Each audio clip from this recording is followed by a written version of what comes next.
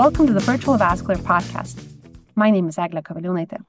Today we're going to dive deeper into the Virtual Vascular textbook chapter dedicated to open and endovascular treatment of abdominal aortic aneurysm repair. We're very pleased to have with us today Dr. Alexander Gratl and Dr. Isabel van Herzeele. We will find out more about their expert opinions on such a burning topic of AAA management. Dr. van Herzeele works at the Department of Vascular and Thoracic Surgery in Ghent, Belgium, and Dr. Gratl works at the Department of Vascular Surgery in Innsbruck. Both of them have a key interest in AAA management. Thank you for joining. You're very welcome. Happy to be here. Hello, everybody. We would like to start by asking, Dr. van Herzeele, during your long career as a vascular surgeon, what are, in your opinion, the most important advances in the treatment of AAA? Thank you very much for the question. I do feel kind of old if you tell me that I have a long career in vascular surgery. I've been in vascular surgery as a consultant since 15 years. And if you ask me what are the three most important advances in the treatment of AAA, I think it's difficult to choose from. I think one of them is I've seen the transition going from open AAA repair to endovascular management, both in elective and in ruptured cases. And I think especially in ruptured cases, the fact that we can treat this under local anesthetics, as long as our patient is suitable, I think makes a huge difference. The second thing I think is very crucial is to have dedicated 3D workstations, being able, as a vascular surgeon ourselves, to look at the CT scan of your patient and to decide, based on your patient's comorbidities, but also on patient anatomy, what type of treatment you would actually suggest for the patient. And last but not least, but that's probably influenced by some of the research I'm doing, the fact that you can actually learn a lot of the skills we actually use to treat our patients with AAA disease using simulation-based training, I think both in open vascular surgery, but also in endovascular treatments, allowing us to improve our quality of care. I think those are, for me at least, the three most important changes over the years. Yeah, thank you. And it's especially interesting to hear about how training for AAA has also improved during the years. Dr. Gratl, with the increasing number of endovascular procedures performed on AAA patients, which patients, in your opinion, nowadays should be indicated for open repair? I think this is a really important question because, like Dr. van Herzeele mentioned, during last year's endovascular procedures, of course, had a huge advance. So we are a few thousand steps further than decades ago. We have patients who benefit from open repair still nowadays, and I think these patients are especially young patients, cardiopulmonary fit patients, because we know from data that regarding long-term outcomes, despite the development of better strategies in endovascular treatments, we have better long-term outcome in patients who are young and fit if they are treated by open repair. So I think this is the patient cohort that should be treated by open repair. But of course, it is important that these patients are treated in centers with expertise in open repair, as well as patients should be treated endovascular in centers who have endovascular expertise. Yeah, thank you. What do you think are the most important preoperative assessments that I should have in mind as a young trainee when I am looking at a patient to determine if it is more beneficial to actually plan an elective open repair or endovascular repair? I think from the open surgery point of view, it is important that every patient who is planned for elective AAA repair should be investigated for cardiopulmonary diseases, meaning that you have a full setup of cardiac diseases with a transthoracic echocardiogram, with an ECG, with a full medical history analysis where you ask the patients how they can perform during daily life, so that you get an insight of your patient, how he or she performs during daily life. And of course, you need a pulmonary workup with full pulmonary history. So is there any history of COPD, or is there any history of other pulmonary diseases? Because we know that if the patients have problems from the pulmonary side post-operatively, meaning pneumonia or stuff like that, we have prolonged post-operative course. So this is also an important part to work up. And of course, the renal function. You also need to get information about renal function, because We also know from that point that it is a parameter that if you have impaired renal function preoperative, that you might get in trouble afterwards. But of course, this is an important topic as well in endovascular procedures. So I think these are the main steps in your workup, but it's also important to discuss with your patient about the options of treatment. So you need to involve your patient to the decision if endovascular open repair should be performed, because of course, the patients need to be informed about the options and should be involved in the decision as well, as far as it is medically okay. Yeah, thank you for that in detail answer. I think we'll definitely have a broader picture right now of how to assess patients preoperatively to determine best treatment option. I had actually a question. I think, Alexandra, you have a lot of open experience. And I think, do you think it's required, ideally, in an aortic center that you can offer both open and endovascular treatment options? So it's actually easier to steer the process on how you will be treating your patients, because I fully agree with your workup that you have to look on how fit is a patient. And I think, if I'm not mistaken, especially in the United Kingdom, they do quite a lot of physiotherapy nowadays in patients who are planned for elective AAA disease to actually make the patients fitter. So they actually go through the operation a lot quicker. Something I've started doing as well is actually send my patients to the physiotherapist beforehand.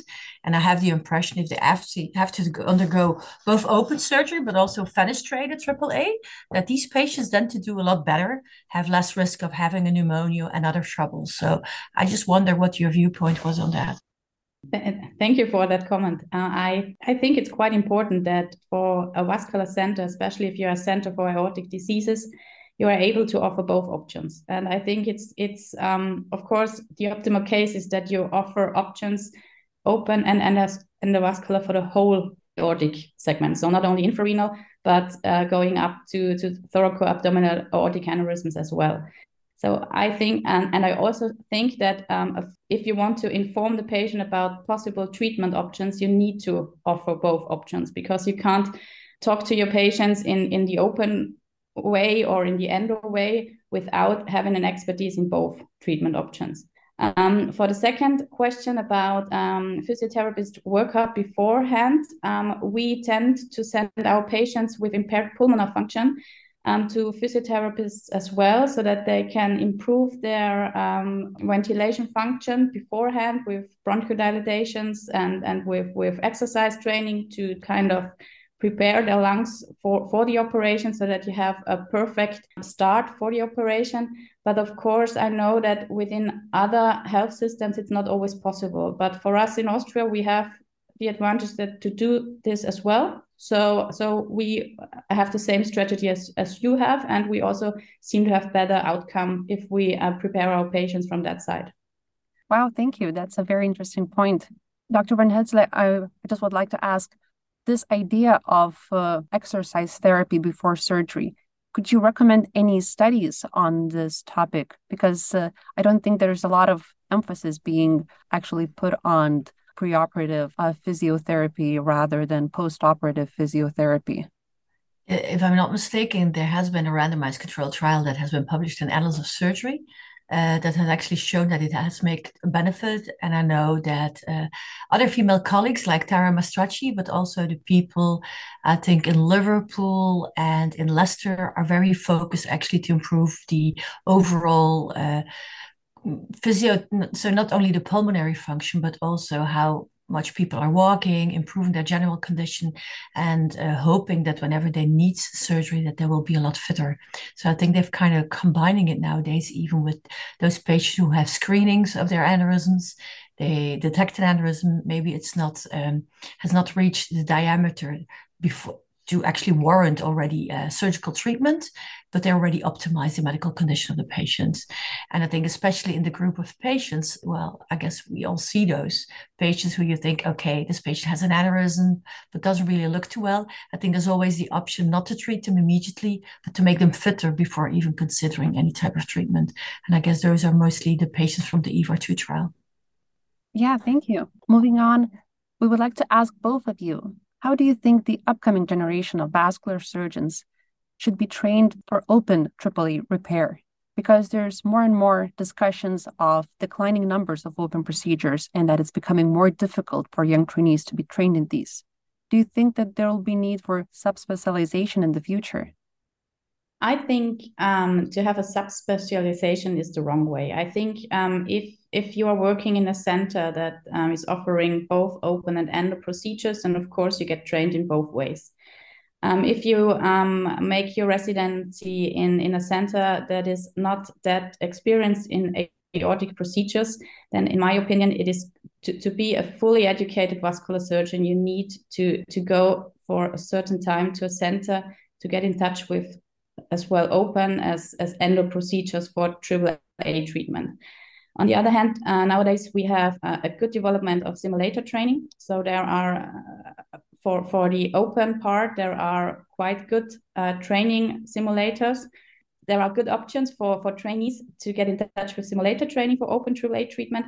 So of course, it's not real life experience when you do AAA surgery on a simulator, but you get in touch with the techniques, with the handling of the sutures, with you get you have experts there who give you tips. So I think this is also an important part of training in the residency of vascular surgeons to get in touch with open surgery. But again, I think it's important that you are trained in real life on patients, because of course we have more and more endo procedures, but the fear is that we might have problems with these lot of stent grafts that have been implanted in a certain small number of patients who need to get open surgery after a few years later, and the number of these procedures in terms of open surgery will increase. So it is more and more important that within your training, you get at least in touch with classic infrarenal AAA surgery. I think I may have a slightly different view on the entire subject. I do apologize. I think, first of all, I think we all know that to have good outcomes in aortic disease, we need to centralize things. And of course, in different countries, there's different ways of treating patients, both open and endo, but I think there's no point of getting your aneurysm treated in a hospital that only does 5 cases per year. So I think if you as a trainee already know that you will mainly be focusing on peripheral arterial disease, and that will be your goal, then I'm not entirely sure that you really need to be able to do also open aortic surgery if you're never going to apply it in real life or later. Because I think it's a waste of resources. It's also a different type of technique. I do fully agree with the fact that you can learn your skills anywhere. And ideally, they should be done gradually. I think I've been trained initially on a patient. I hope that's not the case anymore. But I do know it still happens. I think there's different possibilities in these on the simulators. These are offered at various congresses like EVC, ESVS, where you can learn both open and endovascular techniques. But I think what's even more important, that you also have the opportunity to do that at your local hospital. So you can really can like warm up, especially if you don't do this on a weekly basis. And we've even at our institution also installed that before they actually do the training also on corpses, which we have available, to learn how to do an aortic surgical anastomosis, that you actually practices on a simulator beforehand. But just also make sure that these people, when you train them, also have the ability to do it in real life. Because what is the problem with open surgery, at least in our institution, people with genetic disease that have a more fragile aorta and that you normally don't immediately let your trainee do it, or they're more complex cases where they're like juxtarenals and type 4s. Or the very young patients. So I agree that everybody ideally should have the opportunity, but if you know in advance you'll be working at a hospital with 300 beds, will you only be doing peripheral arterial disease? I would say, then it's probably better to focus on that peripheral arterial disease and maybe also do carotid artery disease than getting trained in open aortic surgery. I fully agree with your point of view that open AAA repair should be centralized. I fully agree, but I think that if you are becoming a vascular surgeon and if you are sure that you want to do peripheral arterial disease within your future, I think it's still important that young trainees get in touch with open aortic surgery within their training. Not that they are able to do these cases alone in their peripheral hospital afterwards, but I think it's important to learn how an open AAA repair is done. that you give the patients in your hospital, when you're doing primary PAD treatment, that you can give your patients advice if they have a AAA, for example, beside their PAD. So, but of course, I fully agree that the main treatment of AAAs in open surgery should be centralized. Moving on to some more of a clinical questions and clinical scenarios. We would like to ask, if you had a 65-year-old male with ASA grade 3 with asymptomatic infrarenal AAA, would you prefer open surgery or EVAR, and why? Well, I would like to have some more information about the ASA3. So what are the comorbidities of the patients and how fit is the patient? How large is your aneurysm? What does it look like? So I would always have a CTA of the aorta going from all the way from the valve all the way down. So I know if there's any other aneurysms, how far it's extending. And then I think if it's a fit patient with an aneurysm, for example, an infrarenal aneurysm, then I would probably advise open surgery. But I will always ensure that the patient is happy with that. Of course, also telling them what the risks are of the operation, including sexual dysfunction, if necessary, or retrograde ejaculation in male patients. And we tend to also close the abdomen with a mesh prophylactically, because we know there's a high risk of incisional hernias. But I will always take the patient's consideration as well. So if the patient says, well, I want to have really an endovascular option, then I would really, first of all, explain that with the current devices, if you take a device that has proven to be durable, you still will have to be watched, because if you're only 65, we know that your life expectancy may be up to 85. And, the durability even of the second generation of stent grafts may be better, but there's still issues. And we also know that there may be aortic disease recurring or whatever's going to happen. So my preference is, if it's a fit patient, I would do open surgery.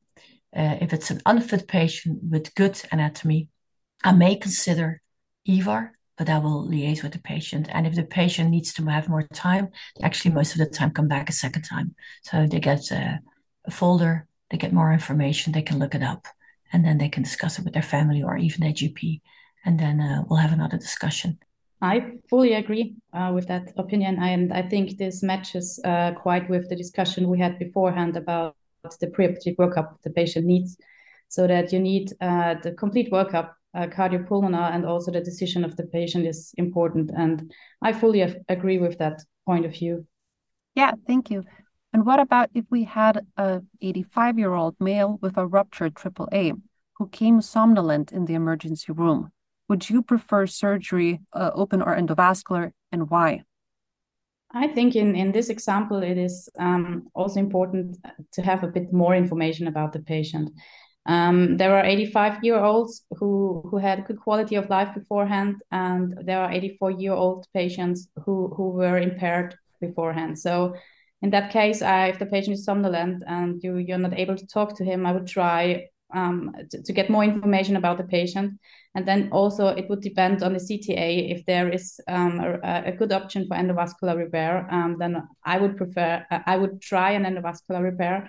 Of course, if the patient is unstable, somnolent, and has preconditions that suggest renal impairment or cardiopulmonary impairment, then open surgery should be indicated wisely, I think, because endovascular is, in that case, I think, an option that could get the patient back, but open surgery is really dependent on the comorbidities of the patient and the pre-existing quality of life he had. I would indeed also look on what the patient's quality of life was beforehand. Was he still living independently, or is he coming from a nursing home? What is his will? Because sometimes these patients already know exactly what they want. And some of these patients say, okay, I'll have the operation on one condition. I can go back to my original situation. And so stable or unstable, if possible, I would go for endovascular repair. And even if they're unstable, I use a Reboa to actually stabilize, and I would definitely try to do the operation under local anesthesia.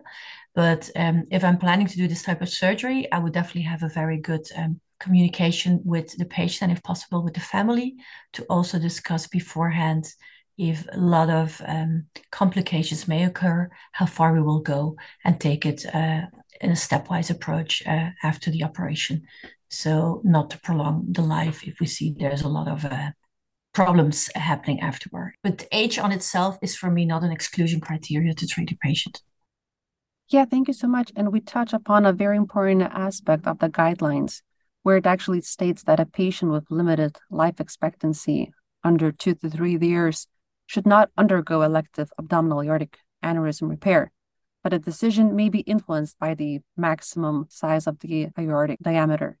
In the clinical situation, I find this recommendation difficult to assess, as it is difficult to assess life expectancy.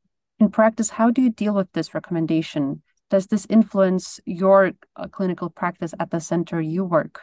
And if you decide that you will not electively operate a patient, do you still operate with the rupture? Or do you actually, if you have decided not to treat electively, do you still not treat a rupture? I think this is also a very generalized question, because it's always depending on the individual medical history of the patient. There are, of course, diseases like end-stage cancer, where the decision about treating an AAA electively or ruptured is a decision that is dependent on the disease the patient is affected by. So if you have end-stage cancer, I think the answer is quite clear that you should not treat these patients in that stage of the disease. But of course, there are patients with, regarding the EVA2 trial, with cardiopulmonary diseases that define these patients being unfit for open surgery and then should not be treated by endovascular treatment. But I think this question is also very hard to answer generalized, because it's also a quite individual decision for the patient. We also had cases where the patient who had a COPD-4 like was really impaired in his daily life by his pulmonary disease, but had a AAA and there was totally afraid about the AAA that it might rupture, and we had an indication to repair it regarding the diameter. And despite talking to the patient, you just had the feeling that his daily life is impaired because he's just afraid of his AAA. So that might be a helpful decision as well, that you have a patient with being unfit for open surgery regarding EVA2 data. You should not treat him endovascular, but in this individual case, you decide to treat him by EVA, you improve the quality of life of the patient and help him individually. So I think this is a question quite hard to answer in a generalized manner. I agree with the majority of what you said. What I try to do is, if I really come across a situation, especially in older patients, I tend to involve the geriatricians. So similar to like the TAVI staff meetings, where you have to decide as a group if somebody's suitable to get a TAVI, yes or no. I actually try to do similar by involving either cardiologist, if it's mainly cardiac problems, and the geriatrician, and also get the independent view of the geriatrician. What is the quality of life of the patient? What is the patient expecting? And how will he recover afterwards? Of course, if it's a patient who has a large aneurysm and who doesn't have an anatomy fit for just a basic EVAR, then I think you just have to be very open with the patient. What I also find useful is if a patient decides not to be treated and also says, whenever I come in with a rupture, I would prefer not to be treated. I also offer them to come into the hospital with symptoms and make sure that they get appropriate care, if necessary, palliative care, that somebody's actually taking care of them. Now, that already takes away a lot of their anxieties. Because when somebody's faced with a sudden rupture, know that you may be dying. I think there's very few people who say, well, it takes quite a lot of courage at that moment to say, no, I'm not having any treatment. So I think they need to be supported in that manner as well. And I think that's something that we are not always, well, at least that's my experience, that we're not always good at as vascular surgeons. I fully agree with what you said, and I do it the same way. So I talk to the patients about their disease, about what happens if the aneurysm ruptures, what that means. And of course, we also offer them to come to the hospital to get pain medication and to get palliative care, of course. I think this is really important, because when you talk to patients in the elective setting and they tell you, well, I don't want to get treated because of other comorbidities, or because I'm 85 years old and it's okay for me that I know I have a AAA, but I do not want to get treated. When the AAA is ruptured and they are in the emergency room, everything might be different, and you need to discuss this, what happens if it ruptures with the patient beforehand. And in our experience, it's also extremely important to have a good documentary about what you have discussed with the patients. If a colleague of you is on call when the patient comes in with the rupture, then you need to know what has been discussed with the patient beforehand, because that might help a lot. Yeah, thank you very much. Thank you for your answers for such a difficult, abstract question for a very clinical setting. I just wanted to say one more thing with regards to the recommendation and the guidelines. So it tells you indeed that if somebody's unfit, not to treat them, but it also tells you that if somebody's unfit, you can try to get them fitter. And if they are becoming fitter, then you can still treat them. I think a lot of you young doctors know this a lot better than when I was trained, is that I think it's not only about treating the aneurysms, it's about treating the entire patient and all the comorbidities. So sometimes patients are coming in very unfit, but sometimes in 3 months, you can really make them a lot fitter, and then you can still give them the opportunity to be treated. And I think you're never there on your own. It's a team decision. So it should not be that difficult, hopefully. And I also think that guideline, it's important that we have guidelines, and it's important that we have recommendation based on data. But as I mentioned before, it's an individualized decision in each patient. So you can't stuck on that guidelines for each patient you get in touch with. You need to talk to the patient. You need to get in touch with the patients. You need to know the patient. And then you need to get the individualized perfect solution for every individual patient. Yeah, thank you. That's a great answer. Shifting gears, we would like to ask, in the modern era of cardiovascular risk management and assessment, do you think that we should loosen the threshold for AAA repair? In my opinion, I think we have, of course, a bit outdated but good data about the indication for repair. I think we made a huge step that we made different thresholds regarding gender, so that we have a lower threshold in women than in men. I think that it's quite important that we got that step, because in our experience, so I think it is a huge step that we have the difference in regarding gender and the thresholds regarding indication for repair. But I think still there is a clear cut off from the thresholds regarding the diameters when we have the indication to repair, especially in open surgery, because you have complications and side effects from the open surgery that you need to discuss with the patient. And I always kind of argue that we have to take risk and advantage, and before the 5.5 centimeter in men and the 5.2 centimeter in women, the disadvantages of the open surgery are not as high as the benefit. And from latest data, we also know that the risk of rupture within these diameters is relatively low. So we are safe before that threshold. So I don't think that we should put that threshold down without having data confirming the benefit of it. But of course, cardiovascular workup is improving, and also the preoperative preparation of the patients is improving. But I think for loosening the threshold, we need more data. I'm of course part of the guidelines committee, so that maybe makes me biased, but I fully agree. I think there's no data, not for open, not for endovascular repair, to actually lower the threshold for repair. I think it's probably more important to invest in the overall well-being and cardiovascular risk improvement in these patients, and treat them whenever they actually, or consider treatment when they reach the diameter of 55 millimeters in males, or Asian males and females 50 millimeters. I think there's no need to lower it at all, except of course if you have a mycotic aneurysm, but that's a different circumstances. But I would fully agree. We need more data to do that. I think there's a lot more we can do as vascular surgeons for our patients than lowering the threshold and treat aneurysms earlier on. We know from the CESAR trial, the pivotal trial, hasn't shown any benefit in treating them earlier with endovascular means either. So definitely agree.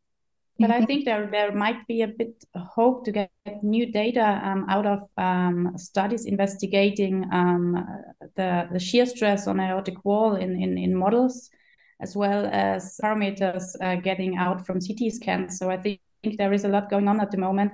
So maybe we get some new data within the next years where we have kind of parameters or indicators suggesting aneurysms that might rupture earlier than others. So I think we are still not in the end of investigation in that field. So I think it's not forever, but at the moment, I think there is not enough data. Yeah, thank you very much. We have slightly touched upon EVAR2 trial, but following the results from this trial, if a patient had an asymptomatic infrarenal abdominal aortic aneurysm of 70 millimeters and is highly comorbid for open repair, would you still perform EVAR? I would not, unless I can make him fitter. And if the anatomy is suitable, you may consider it if you can make him fitter. But if they're really unfit, I would still follow up the patient. So I would not leave the patient on his own, because then people feel completely abandoned and just see the patient again, trying to improve them. But if their clinical situation does not improve, I'll follow them up with ultrasound. And if it would still rapidly grow, then you can still reconsider, but I would not. I fully agree in that point. Again, it's an individual decision, but I think it's if he's highly comorbid and has an asymptomatic infrarenal AAA, we would not treat him. But of course, putting him into the follow-up. Touching upon a different aspect of AAA treatment, the debate surrounding the definition, diagnosis, and treatment of AAA in women continues. Why, in your opinion, there are such sex-related differences in the presentation, treatment, and eventual outcomes of male versus female patients with AAA? I think an important thing that we know from data from women with AAAs is hormone status. So we know that in menopausal and postmenopausal phases, there might be different effects of the hormones to patients who might have had an aneurysm beforehand. So I think this is an important thing that we can't really affect. So, but again, I think it was an important step that the threshold has been put down in women. But I think it's also important that it's not only the gender, but it's also the height of the patient, so the body surface. So if you, as in smaller patients, lower threshold should be taken as an indication for repair than in tall patients. I think that is also an important fact. This not only for women, but also for men. So this is my opinion on it. I fully agree with those, but I think there's also still sometimes the tendency that people tend to underestimate the risk of cardiovascular disease in women because it's still regarded as a male dominant pathology. So I think women also tend to present there often later, their risk factors are less well controlled. And I think unfortunately we caught up on the smoking, the stress and all the rest with our males compared to years ago. We have smaller vessels, so from an endovascular standpoint of view, sometimes you get more trouble with your access if you want to do endovascular treatments. And if I'm not mistaken, I think women also tend to have more like juxtarenal and type 4 type of thoracoabdominal aneurysms than the male counterparts, where you have more infrarenal AAA. So, and we also know that in males in a lot of countries, there's screening programs. We know that screening in women is not cost beneficial, so we don't tend to do the screening, and that probably also implies that they're awfully not caught up that often. Of course, a lot of women are getting an ultrasound or CT scan maybe for other pathologies, and they're maybe diagnosed. Yeah, thank you. And just touching upon that, females currently are not getting the screening programs in most countries due to cost-benefit analysis. What do you think, and having in mind that the outcomes in female patients are worse than in male, what do you think we need evidence to have to actually implement more screening programs for women? I think at the moment we don't have enough data to show that indeed screening picks up a sufficient number of aneurysms in females. So that's the reason why it's not done, but it's still done in males, although I think this may be changing as well. And it may be more in like those groups of patients with a risk of atherosclerotic disease. So patients who had a CABG, smokers, active smokers, family history. I think probably the whole screening process may change over time. And but I think at the moment we don't have enough data. The second thing is I think women are still underrepresented in a lot of the trials. Any trial that's being done, any randomized control trials. So I think we just have to gather more data on whatever's being done and how often it's actually presenting. I know there's quite a lot of people working on that from groups in Sweden, etc. Look, and also Janet Powell, of course, in the UK, having a big interest in the risk of aneurysmal disease and vascular disease in females. So hopefully we'll have more answers in the future. And to finish off, we would like to ask both of you, a revised ESVS guidelines for the management of aortic iliac aneurysms is currently being updated. In your opinion, what changes can we expect in the new guidelines? So as I'm not biased, as I'm not part of the guidelines committee, from my hand, as we had a discussion about women and about gender aspects, of course, there is an expectation about getting new information about that important topic, but we've discussed this beforehand. On the other hand, I think there is also a lack of data and a lack of recommendations within the iliac section. We have a lot of data within the aortic section, but we also have patients with isolated iliac aneurysms, and we do not have a lot of data and a lot of recommendations about clear indications. So I would expect here some new recommendations. It's quite difficult to say because I'm not allowed to give you an insight. Oh, no. But even when I would not be in the guidelines, I guess we can expect also a lot more information about the treatment of juxtarenal and type 4 thoracoabdominal aneurysm, because there's a lot more data out there, both about open, but especially about endovascular treatments, physician-modified grafts, etc., long-term follow-up. What are the risks associated? I hope we'll have more data as well. And I do expect to have also some recommendations on the newer devices and how to actually follow up your newer devices, because we know there are still issues. It's not because it's new that it's always better. When you mention juxtarenal data, quite an interesting topic as well, because we tend to discuss this during our daily workup. Because if you have a kind of a short neck or juxtarenal aneurysm, and for the endovascular option, you only have a FEVAR, sending all the risk from endovascular procedures, and within an open procedure, you would be able to put the clamp just below the renals and to a quick anastomosis and might keep it infrarenal. So we tend to treat these patients open, preferred by FEVAR, but of course there is no data giving advices so far. So I think there are a few challenging questions in that section which gives you a decision to do open or endo. Before doing a FEVAR, you might operate on not totally fit patients to keep it infrarenal. So I fully agree that there is a lot of data missing and experience. Yep, something definitely we will be looking out to get our hands on the new guidelines as soon as they're published. Thank you very much for an interesting discussion on abdominal aortic aneurysms. Thank you very much. Perfect. So thank you, guys. It was a pleasure. Thank you for listening. See you soon. Bye. Bye.